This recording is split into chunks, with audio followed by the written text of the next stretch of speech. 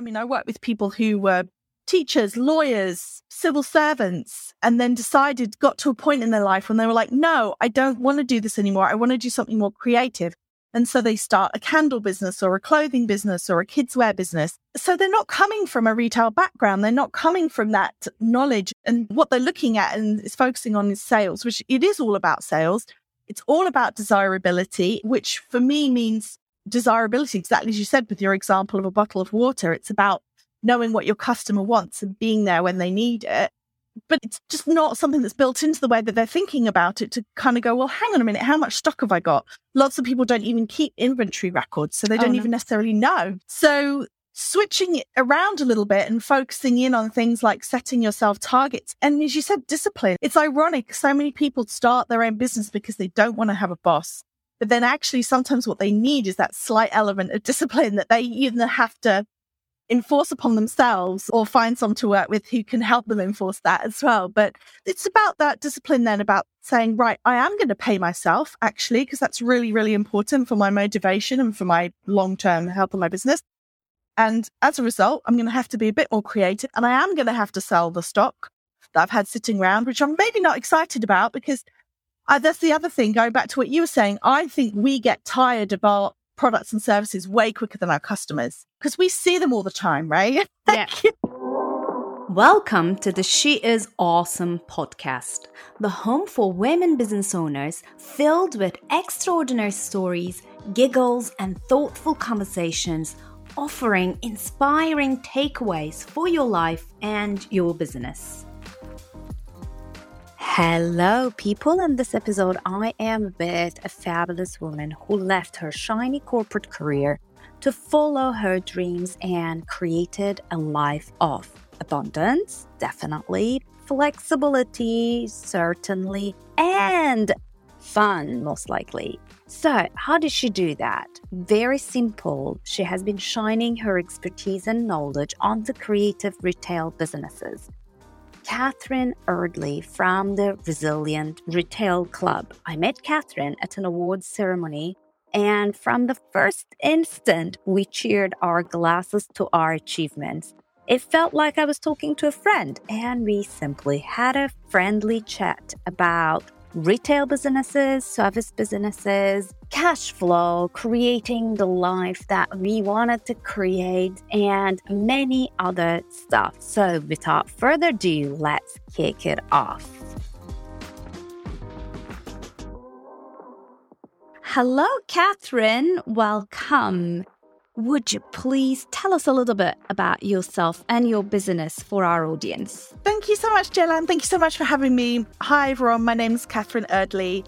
I'm the founder of the Resilient Retail Club, which is my membership group for product businesses. I also work one-to-one with businesses as a consultant. This is my 22nd year in the retail industry, and I love it. I still love it. I still find it so exciting. And I specialize in working with people on their sales strategy and their profitability. So everything to do with how do creative ideas make money. All right. Yeah. I'm so happy that you accepted this invitation and came to our podcast, because it's not very often that I come across really specialized, retail specialized specialists. Let's put it that way. And it's really nice, because it's true that actually we have a community that is more service-based. We do have retail businesses in our community. And I really wanted to actually bring a much more kind of focused attention to their business. So thank you again for being here, accepting my invitation. So Catherine, I met you a few months ago at the Enterprise Nation event, and you won an award, and that's fantastic. As did you. Yes, we did choose our awards in front of the cameras. That was fantastic. But, I always ask this question, and I was doing, of course, a little bit of digging and looking at your LinkedIn. And I saw that you had a really strong corporate career. Yes. You were a merchandiser. How Yes. did you end up in solopreneurship, micro-business ownership? Oh, yes. Well, it's a really interesting one, because I never, ever would have said, even 5 years ago, bearing in mind I've been running my own business now for 4 years, I don't even think 5 years ago I would have said that, oh yeah, I'm going to be a business owner. And I know some people I speak to, they have a really strong sense of entrepreneurship, and they always, growing up, were running things or, had little businesses. And so it's always been part of their DNA. Whereas for me, I was very much on the corporate track. I did a business degree. I did international business at Warwick Business School. I joined the retail world straight from university into corporate retail. I worked for 17 years in a variety of different retailers from the UK to the US. And I just always saw myself, if you'd said to me 5 or 6 years ago, what's your goal in life? I would have said, look, I want to be a merchandising director. I want to get onto the board of a retail business. And who knows, where that might take me. But fundamentally, I was always about the next step in the ladder. And then really what happened to me was in 2017, I had been a full-time working mother for 10 years. So I have 2 children. They're older now, so they're 14 and 11. But at that point, I'd taken my maternity leave each time, but I'd gone back to work. I'd done the full-time working mum, commute into London. So dropping the kids off at the pre-breakfast club, the one they opened super early, and then running to the station, running into the head office, doing my day's work, leaving at the end of the day, going to pick them up and getting there, one of the last parents show up, that sort of thing, or the wraparound care, all the rest of it. I'd done that for 10 years because I really believed, okay, this is an investment in my long-term future. I want to keep going, keep climbing the ladder. And I think that in 2017, what happened was a combination of things. Number one, that had just got really wearing, after 10 years doing it, that this feeling that I was running everywhere. And when you work full time and your partner works full time and you have kids, like you don't just have a plan B, you have to have like a C, a D, an E, and an F. And so it was always that thing, like, what one kid would be sick in the morning. And then my husband and I would like look at each other like, okay, well, I've got this on right now. What have you got on? And, like almost like chicken, like who's going to break first and go, okay, I can take the day off, or this kind of thing. Because of course, like in 2017, neither of us had positions where you could work from home very much, right? So at that point, people didn't believe you could work from home and do your job. So it was like very much you had to be in the office. So I think for me, the journey to entrepreneurship was very much almost like a push thing. Some people feel really pulled. They feel really compelled to leave to work on something that really fuels their creativity. For me, I just was, crying in Pret with a friend, and they said, you have to leave your job. And the thing was, I had a toxic boss as well. That was a big part of it too. So I think it was doable when it worked. But when things started going wrong, like stresses at work or kids being ill, my daughter had, thankfully, some very minor health issues, but she did have to have an operation. And the whole process of trying to get time off to, take her to appointments, it all just felt so hard and so difficult. And I think that it just at some point just felt like we just needed to make a change. And I'd spent so long telling myself that I was kind of going towards the next level. But yet I would sit in these board meetings, not quite board meetings, but like this kind of executive level meeting. And they were all really stressed and didn't seem like they were enjoying themselves either. So that's a very long way of saying I think it was more of a push than a pull. I actually left, and people in my leaving card, they wrote things like enjoy your retirement, because I didn't really have like a clear plan to articulate to them about what I wanted to do. I was just like, I'm just going to leave. They're like, okay. I was like, I'll figure it out. And I did take a little time out. I could 2 or 3 months after I left to kind of decompress and really think about it. But that's when I just started really thinking, well, I know I want to work with small businesses. I've been really impressed with the small retailers that I'd seen and the things that they were doing that were really innovative. And I asked myself the question, does my skill set about how to make money from creative ideas, does that have an application for small businesses? And I didn't know the answer. So I started off doing quite a lot of sort of free sessions and talking to people. And the answer was yes, absolutely. The majority of people who start a creative product business started because they love the creative element. And almost as they get further on their journey, they go, well, hang on a minute, how do I actually make this make money? It's not as simple as it first appears. So actually, yes, those skills that I'd built up over 17 years were actually really useful. And that was when I decided, okay, this is what I'm going to do. I'm going to work with product businesses and I'm going to help them with their sales and their profitability. So it was sort of a process. It was like, first, I've just got to leave. Like, I've just got to stop this pressure on me. It's just too much. And I worked a really long notice period. I worked about 4 months or 4 or 5 months even. I told them I was leaving in the summer, but I didn't want to leave before Christmas because that's such a crucial time. I didn't want to let my team down. So I worked all the way through Christmas. And then I just had a bit of headspace to kind of go, all right, well, what can I do? What skills do I have that will be useful? That's such a great story. And also it's a very common story with different, with different, of course, flavors into it, but it's kind of, like the research of flexibility from mostly mothers, the really kind of unexclusive way corporates used to work, which I am hoping that it's changing now. Maybe one thing that really came out of the last 2 years crisis with COVID is that it's like actually there is something that is called flexible working, and it's not unproductive working. It's actually much more productive than not flexible working. Yeah. But these reasons were really the main reasons for many women to quit that corporate life after having kids, unfortunately. And there are many books that are kind of like showing with tons of data why women are not actually progressing their careers in the corporate life, why they cannot go in the boardrooms that much, and those are the same stories over and over. But within yours, what really is striking and what I like is you didn't just go saying, right, I have these skills, I've done it for corporates. Hang on, I'm going to build my consultancy for corporates and I'll work as a freelance, which you could have done. Yeah. But you kind of decided to take another approach. And what is really interesting is you actually done market research and you looked for the needs. So tell me a little bit more about that. So you looked for the need and then you decided that, okay, there's a need. I'm going to start. How did it all started? Do you remember? Okay. This is a great question. Do you remember your first paying client? I do. Yes, I do, actually. It's interesting. So I had a sort of very mixed experience, if you like, working with a business coach. And it was one of those experiences that, I paid quite a lot of money at the time. I feel like I just totally walked. Now knowing what I know about sales funnels and sales processes, I totally see how I walked through it. But because I was, there was a certain amount of fear attached to giving up your 17-year career. Although I did always say to my husband and I always said, look, this isn't completely irreversible. I didn't burn any bridges.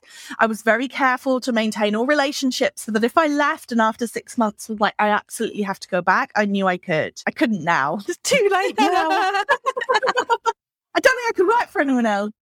But because I was so fearful, I did reach out and I found someone who was running a mastermind, and it was about, your 6-figure business idea, like all of this sort of stuff. Totally fell for it, hook, line and sinker.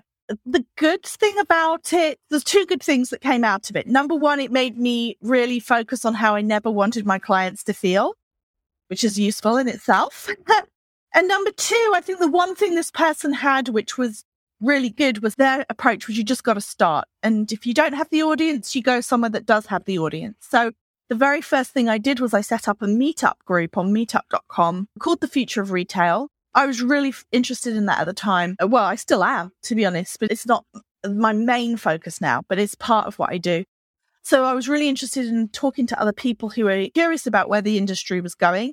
And I started doing these evening events, which started off being, like 10 people in a bar having a chat, and then ended up morphing into something more, so that the height of them, we probably had about 80 to 100 people coming to do talks in the evening about the future of retail. So on the one hand, what I did was just start. And I think that is really important. I just started moving because that's how you learn things. And actually some of the connections I made way back then have come into play way later on. So I think that's part of it. I also did a lot of networking. I mean, a lot. Like I was even had this app. I can't even remember the name of it now, but it was kind of like Tinder, but for networking. Like you could swipe and agree to be connected with people. Wow. I had coffee with all kinds of people. And as I said, a lot of the things that happened, I met someone who told me about something else. So one person, for example, I met worked as a freelance consultant for bigger retailers. And at the time, the person that I was doing the mastermind with said to me, like, why are you trying to get money out of small businesses? Like, small business owners don't have any money. You need to go and pitch yourself to bigger retailers. So I was being steered like in a direction away from my own gut reaction, which was actually, I want to work with small businesses. And, they don't have the same budget as a big retailer, but if you, especially if you're offering something to several of them, then, if you have a workshop, then between them, it's not about getting as much money from one individual business. And anyway, it's not all about just getting money out to people. It's not a purely financial transaction. So anyway, so I was steered towards the kind of corporate bit. This person was kind of saying like, oh, you should really pitch yourself as a consultant. And actually through my networking, I met someone who was a consultant under those circumstances. They were a freelance consultant. And I remember, and she was on maternity leave and she was having a chat with me. I remember her saying to me like, yeah, you absolutely could get picked up and do like a 6-month consultancy for some big retailer. She said, but in a way, it's not the freedom that you're looking for. Like if you really want that freedom, I would almost steer away from that. So I got lots of really good advice from lots of different people. But I think, as I said, one of the first things that started was just this networking, getting out there and talking to people. And then someone told me about, one of the people I met through this networking told me about a good Facebook group, which I'm still part of, actually. It's called Noi, which is for women. I know them. Yeah, you know them. Yeah. Paula. Yeah, Paula. Wonderful, right? And through Noi, I actually met one of the people who I'm still like, I consider my best business buddy, if you like, Elizabeth, who's a fashion brand consultant. We do loads of things together. But I met her through Noi. I think I met my first paying client through Noi, if I'm honest. I certainly met all of the people that I did the free sessions with. They all came from Noi because I just put something in there and said, look, I'm starting out. So anyone have a product business would like to talk to me. I'm still in contact with some of them all these years later. And yeah, I'm pretty sure actually she came through Noi, and it was someone who wanted some support with their wholesale. It was about understanding how to pitch to big retailers. So I was able to explain that from like the big retailer side, help her go through her pricing, put together the approach strategy, all of that kind of thing. So I would say really at the beginning, it was taking action and networking my socks off. It was a big part of it. And just telling people what I was doing. And I still do that now. Like, I'm writing a book. It's one of the things I'm doing. And I found the people I'm going to work with to publish the book because I just started saying to everyone, I'm going to write a book this year. And I didn't even say like, who can you put me in contact with? I just started telling people I'm writing a book this year. And before you know it, someone had said, oh, I know so-and-so. They're really great. Like as soon as you start talking about things happen. And that was how it was at the beginning. I just started talking about it. And I just networked. Oh, yeah. Yeah. I always say that. Network your butt off. Oh, yeah. Especially on a slow growth sector. Yeah. And you're a service business. So in service business is so important because people need to really build trust. That's so important.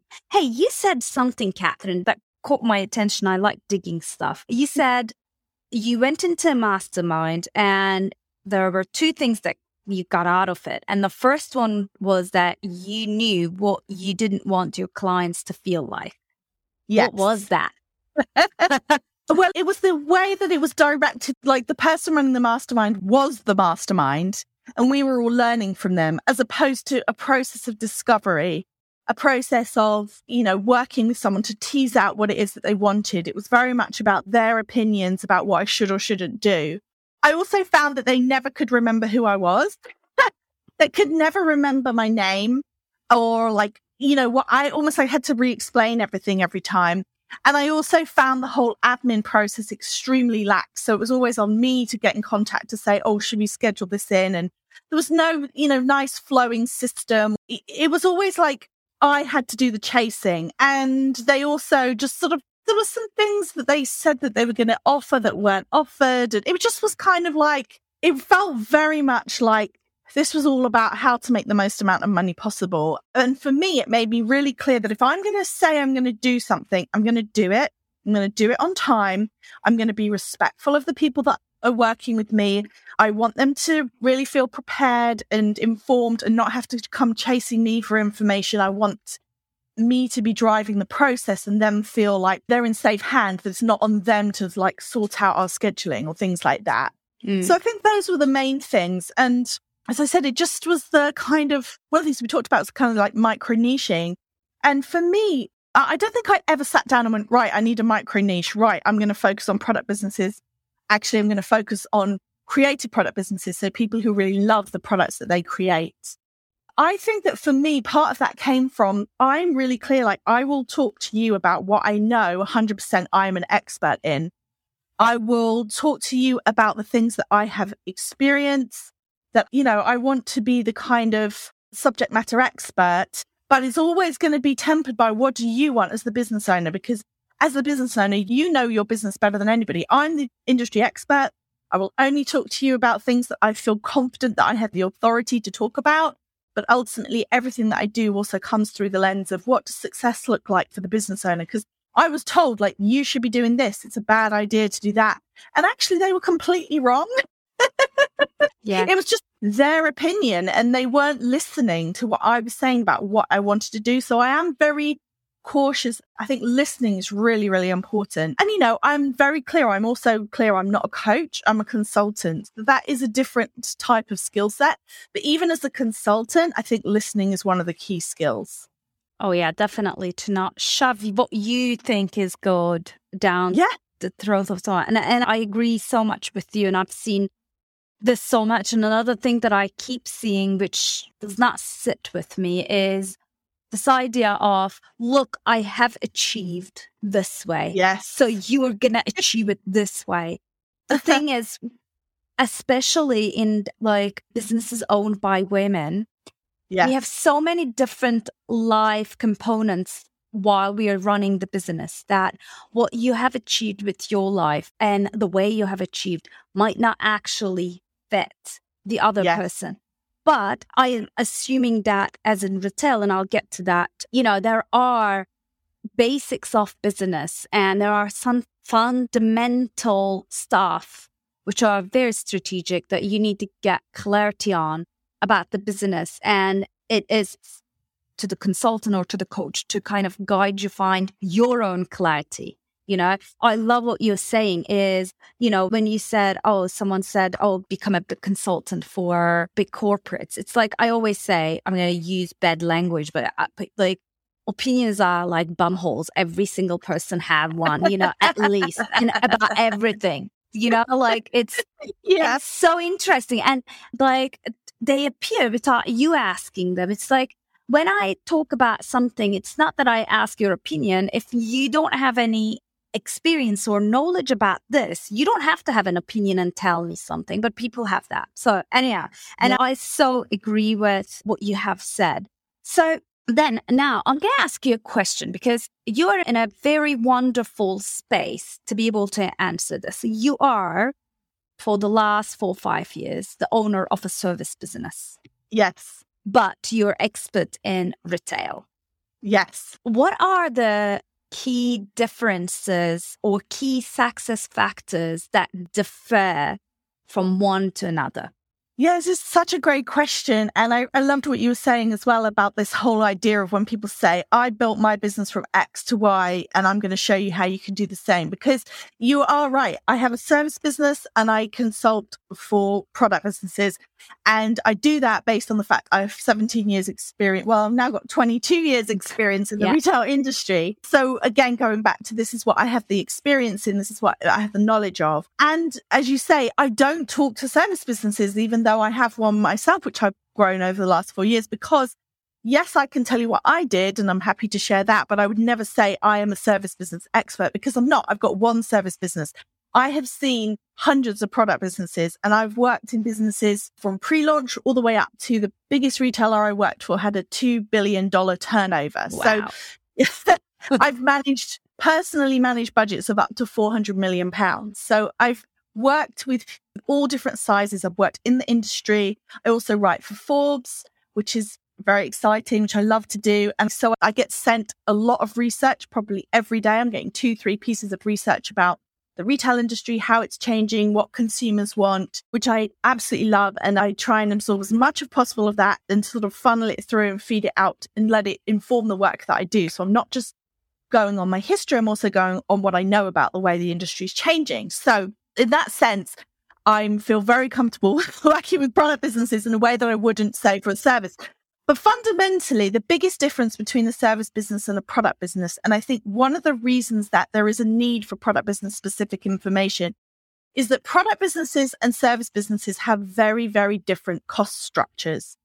There are pros and cons to both types of business. The pros of running a product business are that it's very scalable.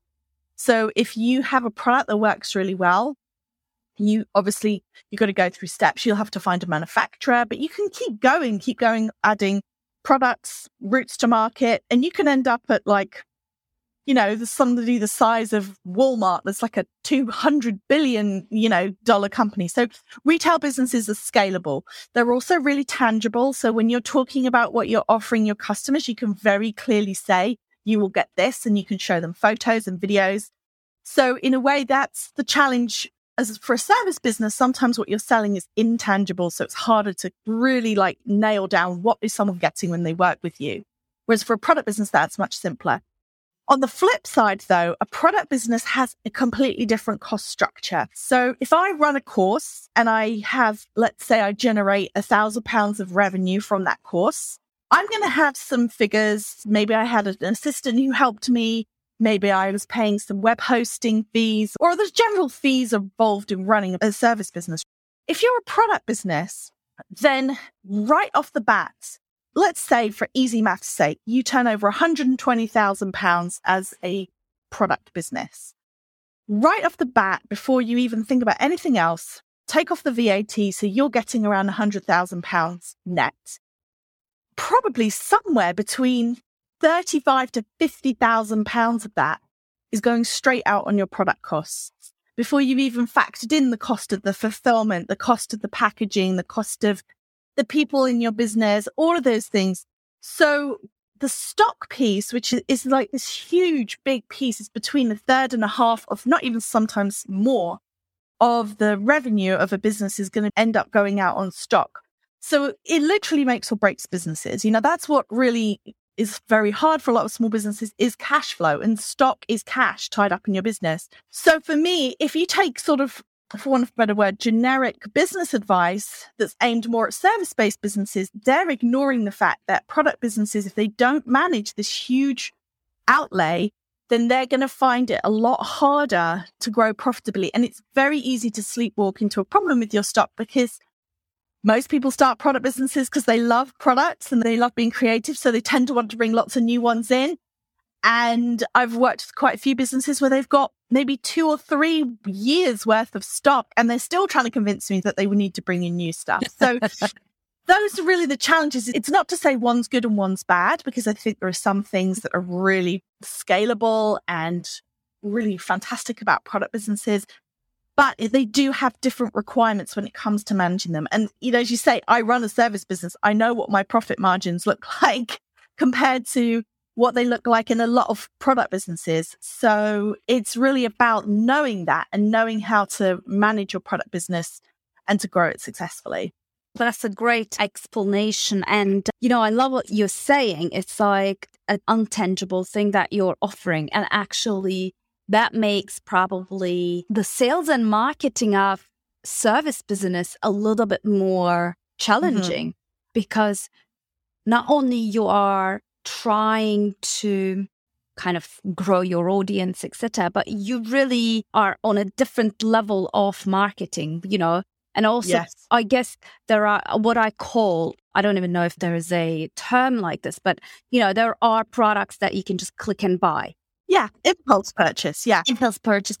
It's below X amount and it doesn't hurt you. And those are the products that are great to advertise on Instagram, Facebook, You just click and buy. I do it myself. And I go, why did I buy this product? I don't need it. But it was nice advertising and they targeted right, Yeah. But I wouldn't click and buy a £2,000 worth product, No. Then again, you come into almost service business area of marketing, which is, I have to trust that seller. I have to trust that the product is good. I have to go through a mental process of buying, which in service business is much less possible, because service, ultimately, you're buying into a person or into an ethic of working together. Yes, absolutely. And of course, you run a membership as well. And I've always been told this about the hardest thing to sell through cold advertising is a membership, because not only is it a service, but it's an ongoing commitment. And I think you're right. That is very different with the product business. You do have the opportunity. I certainly will buy something that's, 25, 30 pounds that I've seen on Instagram or through an ad. And I think as well, our level of trust with online purchasing has gone up massively, because, you've got things like PayPal, or you've got things like Shopify Shop Pay. So now, maybe 5 years ago, you'd have thought, I've never heard of this company before. Do I really want to buy from them? Now we've got so many kind of checks and balances, and that if somebody doesn't send you something, you can open a PayPal dispute, right? So you're kind of more protected. And you also feel, I think a lot of people, when they see something like Shop Pay pop up, when it's another Shopify website and they've already bought from one, so they've remembered who they are, they're like, oh yeah, okay, this all just feels much more legitimate. So I think our trust level of buying directly from a small retailer online has gone up massively. But I do agree with you. It's a very different proposition from when you're trying to build trust as a service business provider. You're right. It's not even just trust. It's like belief in their values, belief in them as a person. You're sort of selling yourself in a way that, a lot of product business owners do sell themselves in a way, because they make connections with their audience and they go beyond just the product. It's about the product and the person. But I do think to a certain extent, the marketing is slightly simpler. I won't say simple, because I'm sure product business owners listening are like, this is not that simple. But I do think you're right. It's different. It's just different, isn't it? It's different. I wouldn't say simpler. I think in a product business, data is much more important, for example. Whereas service business is really through much more personalized connection that matters. So it's totally different. One thing that you said, and I'm going to do a parallel and ask you what you think about it. So you said, you have your clients who are actually trying to convince you that they need a new product, although they have 3 years in stock. Yeah. I'm going to tell you something. You know what? I noticed that in the service business as well. And what I see is actually in the service business, when people face a marketing challenge, they weirdly go back. Instead of saying, hang on, this is the marketing challenge, let's see the marketing components of it. The first thing that they do is to go back to the product and say, it's literally like the blank paper. Hang on, this is not working. I got to do something new. Because it's the creative process is actually not the most difficult part of it. Yeah. It's the fun part of it. So we all tend to go, maybe. And I hear it, especially courses. They sell courses, or, they sell old packages or whatever. They will go like, this didn't sell. Let me go back and write a new thing and create a new service or whatever. And I go like, hang on. So what if you couldn't do this? And you had to sell what's in your hands. Yeah, that's so true. And it's really, I think it's like, I would love to see from a behavioral psychology perspective, if actually you really go back to creating new products from service business perspectives with the same inner pulse to say, hang on, I'm going to go back into my nice little cozy place of creation and do this. But the very challenging, but also very strong part of the product business, and you tell me if I'm wrong, but, if you don't have money, you can't go back and create another product or purchase another product to sell. Yeah. So if you have a stock of 3 years and then you can't actually go back and find another, you don't have that cash and you got to sell that thing. Whereas with the service business, it's a discipline thing, because you create time, because it doesn't require any cost. Yeah. Yeah, that's true. Although I'd say what often happens in product businesses is one of the things they do is product business owners, I think, are particularly bad at paying themselves and paying themselves enough. Yeah. And one of the things that they do is they go, oh, well, I've limped along this long without paying myself. But instead of taking that money and paying myself, I'm going to buy a new item. Do you see what I mean? So they end up doing this trade-off. So there's always something you can spend your money on. So I do agree with you. It is a discipline when they absolutely run out. But then, sometimes I talk to people and they've run out and then they'll be like, oh, well, I've just got these boxes of stuff. And I'm like, open the boxes up. Let's have a look at what's in them. Like, what can you sell? And there is this thing about, it's a funny one because on the one hand, there's no doubt that having a nice steady flow of newness is a great way to start a new conversation with customers. To say, hey, I've got this new launch coming out.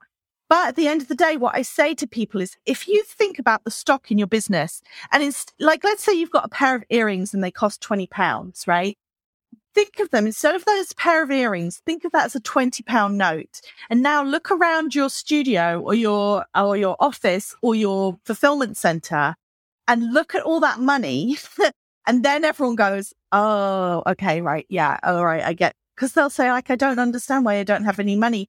One of the other issues is that stock is counted as an asset on your accounts.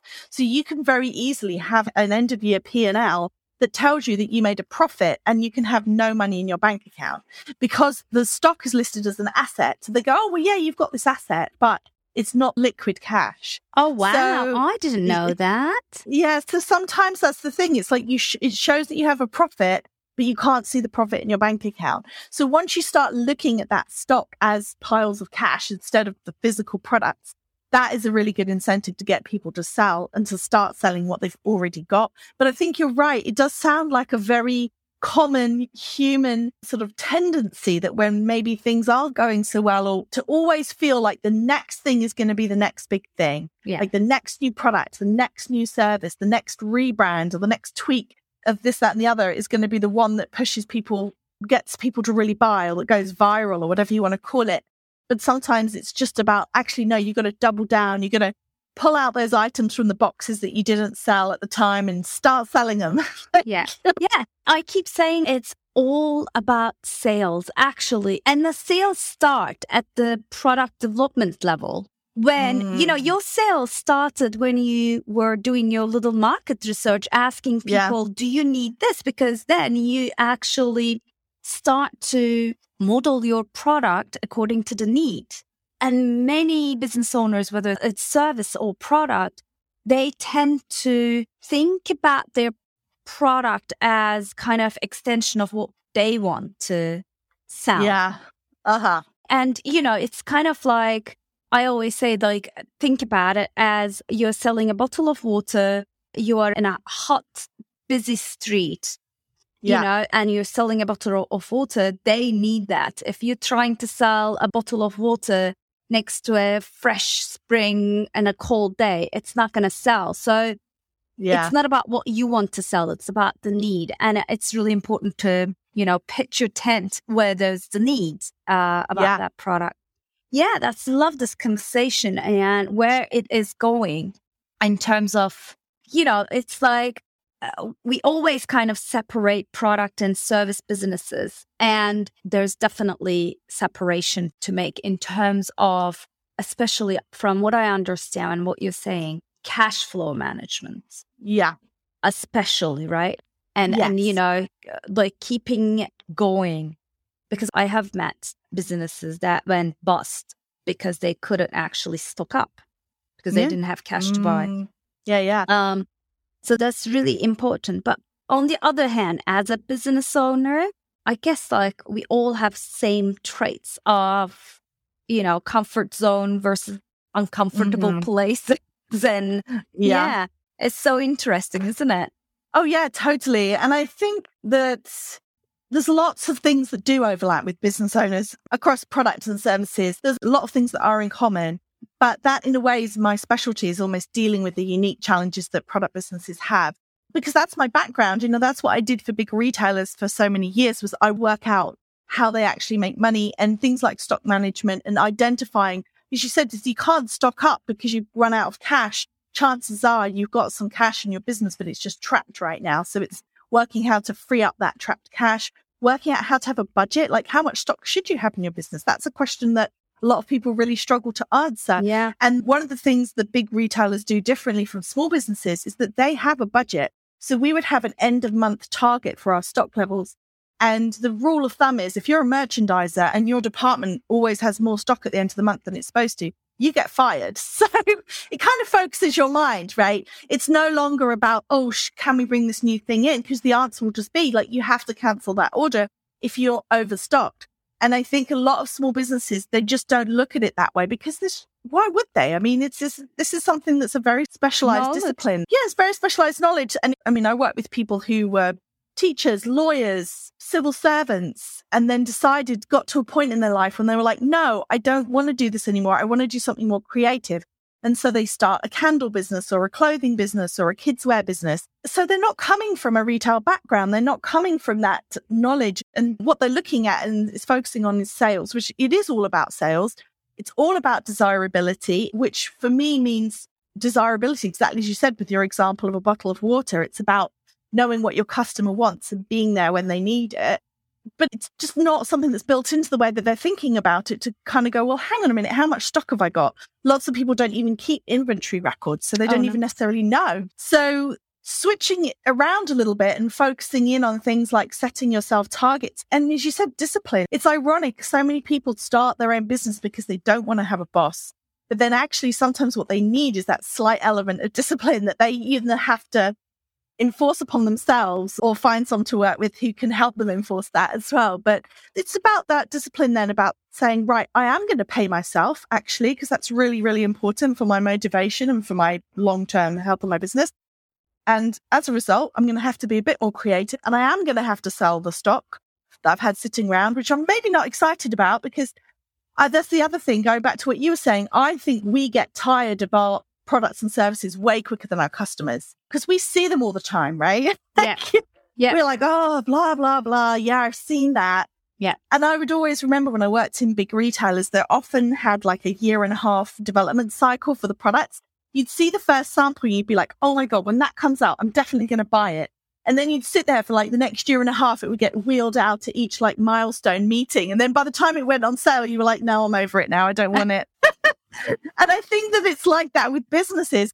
They go, oh, well, I can't sell that. Oh, people are bored of it. And I'm like, 100 people bought it. Like, that's not very many people in the grand scheme of things. There will be people still interested. So, yeah, it's a really interesting one. It's about learning new skills about your own business and how you manage it and taking advantage of not having to reinvent the wheel and learning from people who do have that specialized knowledge. Yeah, definitely. And you are one of them. So just to kind of end on this side of the discussion before we come to the women entrepreneurship, can you give me like 3 top things that you teach in terms of owning a product business? Yeah, well, I think we've touched on a few of them. The first thing I always say is that the best sales strategy is a great product strategy. So it is starting exactly as you said with what your customer wants. And nothing fills me with more concern than when somebody goes out, creates a product. And I have actually met people who've done this and then they say, now I just have to figure out who to sell it to. You're right. Start with a customer and create the products that they want and they need. That will always stand you in good stead. So that's number 1. Number 2 is know your numbers. And I think there's this kind of misconception that if you're creative, then you're not terribly numerate. And I think that ultimately that's not true. Even if your, year 6 maths teacher made you feel like you weren't any good at maths, like every business owner can look at key numbers, say the amount of stock they have, the profit margin that they're making every time they make a sale, all of those things, they're straightforward, or you can find someone to help you set up a template or whatever else it is. But it's taking ownership of the numbers side because it is really, really important. And then I think the third thing is just be brave and continue to keep trying new things and just keep an open mind. And I think that that's the thing that's been really hard throughout the pandemic. I mean, it's been really, really up and down couple of years. Yeah. Some people saw their businesses explode in 2020 and then really fall back in 2021. Some of them have seen it grow all the way through 2020 and onwards. Some of them saw it just totally drop dead with the pandemic. So I think it's really been required. The business is called the Resilient Retail Club. I think resilience is something that is so important. The ability to just pick yourself up and say, do you know what? It's not personal. If you launch a product that people don't love, it's okay. You just have to get out there and try again and try something new and just keep going, basically. Yep. And what I want to say, I think all these things that you're saying are also valid for service businesses. You got to do it for your clients. You got to know their problem and what you want to solve, how you want to solve that problem, what makes you different. You got to know your numbers. We're in business. It's not anything else. The numbers are basically what you're going to get out of your business at the end of the day. And then the resilience and like persistence, there's no such things as dropping and not trying again. So those are definitely great learnings for all of us. I'm going to also tell everyone that you have a podcast, right? Resilient Retail Club. Is that the name of the podcast? The Resilient Retail Game Plan is the name of the podcast. That's it. And tell us a little bit more about what do you bring to people in that podcast? Well, the podcast is a mix. So it will be a combination of, I do some solo episodes where I'll talk about things like industry trends, what's coming up this year, some advice on things like how to manage price increases, for example.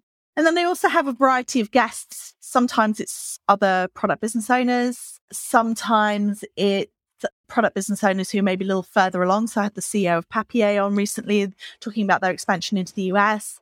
And then I also have a variety of industry experts. So I love to get some really interesting perspectives. I had a CEO of a social media firm, for example, last week talking all about how social media is changing. And we've also had people talking about the metaverse, where that's going. That's all kind of crazy. Future of retail, digital fashion, all of that's business. But just in a way that I always like to bring it back to what does that mean for businesses listening now, so that it's not just too all theoretical, that it's also about, okay, what does this mean for you? What should you be thinking about as a business owner? So I always like to make sure that the episodes have some really good, concrete, practical tips for product businesses as well. Amazing. Thank you so much. To be honest, I listened to a few of them. And again, I think it would inspire more than just product businesses as well. So we're coming towards the end of our talk, Catherine. And, this is all about kind of bringing in front of our listeners relatable role models. And I do believe that the way you hold your business, the way you market your business, the way you bring value to your audience is really inspiring. And thank you for that. Everybody would definitely benefit from that. So as a woman business owner, I will ask you, what does inspire you? I think what really inspires me is creating your own vision of success. So I think there's so much noise out there, especially when you're a business owner, about, your 6-figure business, your 7-figure business, like this, that, and the other, and, hustle culture and rise and grind or whatever, cheesy thing that people say. And I think that what's really powerful is when people say, what is success for me? What does success look like for me? And for me personally, success is that if my child gets COVID, which, let's face it, it's like every few weeks at the moment, I have the flexibility to be like, that's fine. You rest. So I've created a business that works for my life, that allows me to be home when the kids get home from now. I don't have to do the school run anymore. They're old enough. I don't even have to do that anymore.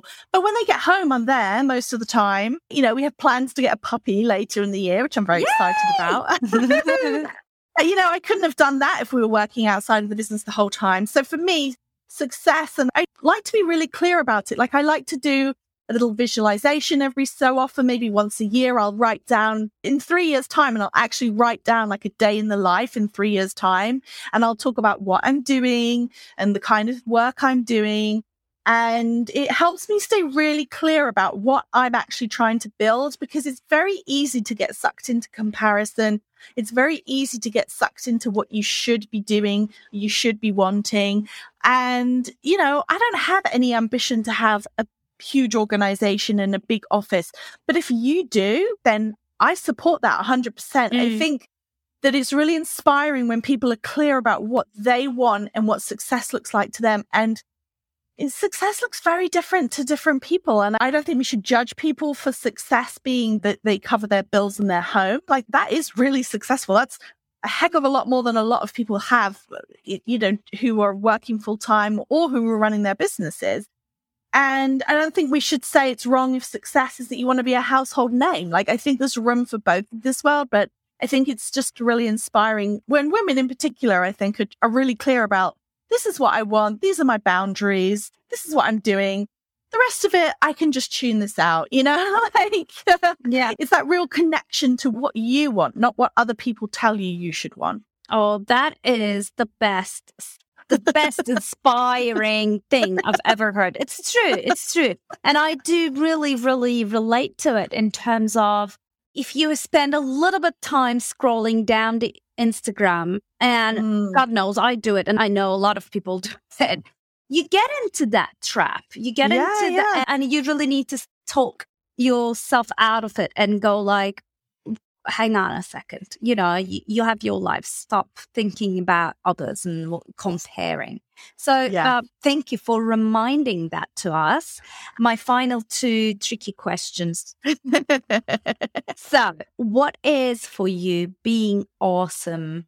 I think it kind of comes back to what I was talking about before. I think it's awesome, being awesome. And the people that I really respond to are the people who are really generous, but also have their boundaries. So they're not, they're warm people and they share their expertise freely, but at the same time, they know what they want. They're not just kind of a martyr. So that for me is being awesome. And also just being really unafraid to be part of the conversation. I was very, very lucky. A couple of weeks ago, I got my dream podcast guest, which was Mary Porter's on my podcast, which is amazing. And I think she's a really great example. I find her very inspiring. And I really like that she talks about she talks about the kindness economy, and she's sort of what it means to be a working woman. And I think that that's actually really awesome when people, she's not even saying I've got all the answers. She's just trying to start a conversation about things that are important to her. And that for me is really awesome. I really enjoy that.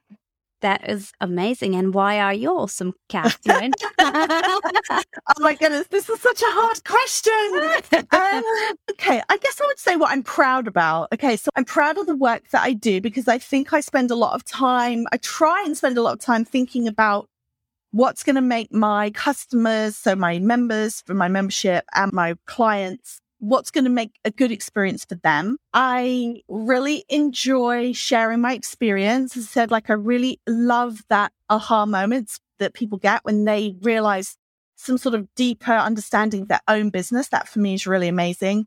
And I really enjoy being an expert about the retail industry. I really enjoy talking about it. I love talking about how it's shifting. I love talking about how it is changing and hopefully changing to a kinder, more inclusive, more ecologically minded industry from, frankly, it's been very toxic for a very long time. So I love playing a small part in that industry shifting and being away from these big sort of conglomerate, these big corporate behemoths who control everything, to this more small businesses that are creating meaningful lives for the people who run them, as well as focusing on sustainability, focusing on the supply chain, paying people fairly, all of this stuff, which is so important.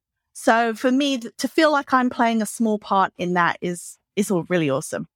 Amazing. You are awesome, Catherine. Thank you very much for being here and sharing all your expertise so openly, so kindly. So guys, those who are listening to us, Catherine, founder of Resilient Retail Club and host of Resilient Retail Game Plan.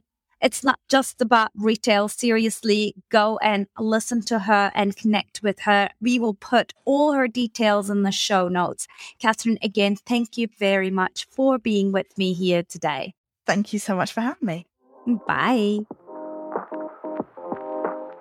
Well, my friend, thank you for listening to this She Is Awesome podcast. If you want to share your extraordinary story and dare to inspire others, send an email to hello@academywe.com. You can find the email address in the show notes. Well, let's meet here again next week. Take care. Bye now.